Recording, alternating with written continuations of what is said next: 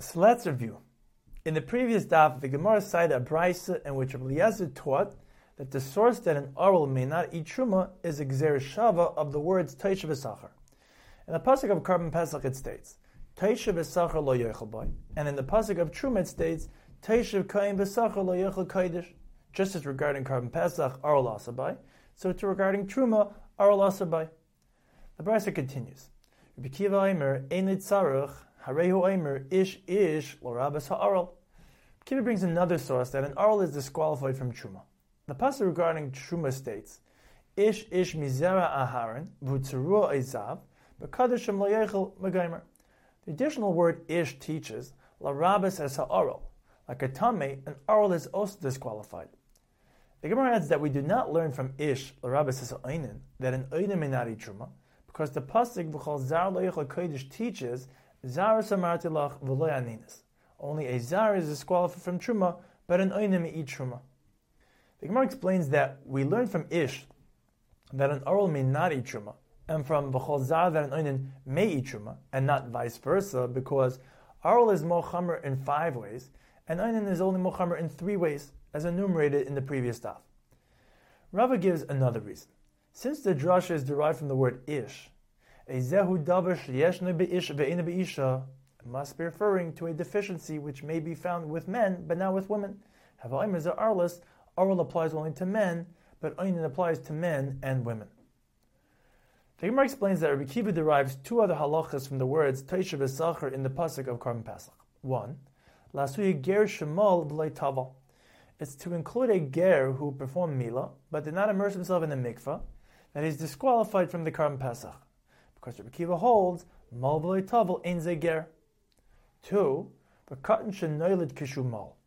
And the pasuk also includes a child born with a bris milah and did not have hataf as dam bris, that he's disqualified from Karban Pesach, because Rabbi Kiva holds tzarach lahataf mimena dam bris.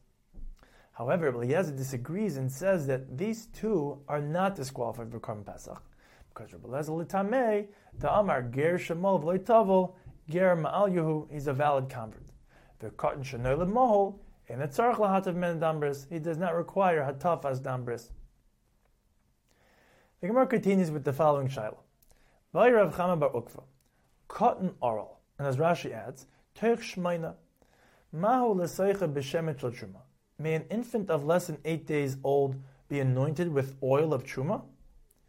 Arlis shaloi b'zman ma'akfa. Do we say that even until the 8th day the child is considered an oral, even though there is no chiv mili yet, and therefore he may not be anointed with truma?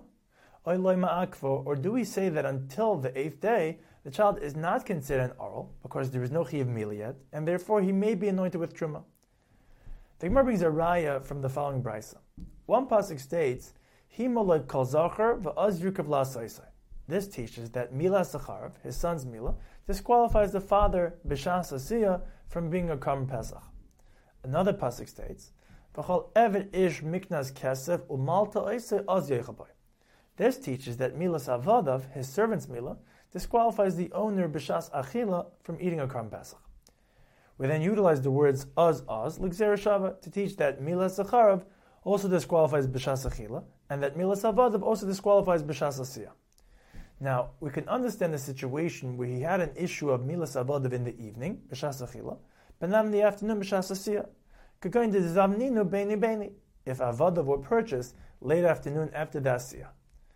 But apparently the only way he can have an issue of Milas Zacharav in the evening, b'shas achila, but not in the afternoon, b'shas asiyah, the isyalid ben asiyah l'achila. The child was born late afternoon after the asiyah. This would resolve our question that arlis shlebizmana havi arlis. The child is considered an oral, even teich shmeina, and therefore his father is disqualified b'shas achila. However, Rava says that the pasuk cannot be referring to teich shmeina, because the pasuk states, "Hima lo kol zachar v'azrikav la'asoisei." The father shall perform the milah of his sons, and he can then bring the Karban Pesach. V'hai lav bar mehilahu. In teich shmeina, the child is not due for milah today. Therefore, the brisa must be speaking of a child that is already 8 days old, and it's not arla shaloi bezmana.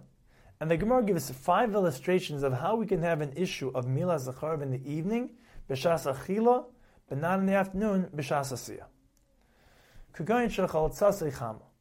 The child had fever, and it subsided in the afternoon of the 7th of Nisan. From that point, we must wait 7 full days, 7 times 24 hours, which ends late afternoon Erev Pesach after the Asiyah. The child was not fit for Mila b'shas Asiyah, but is fit for Mila b'shas Achila.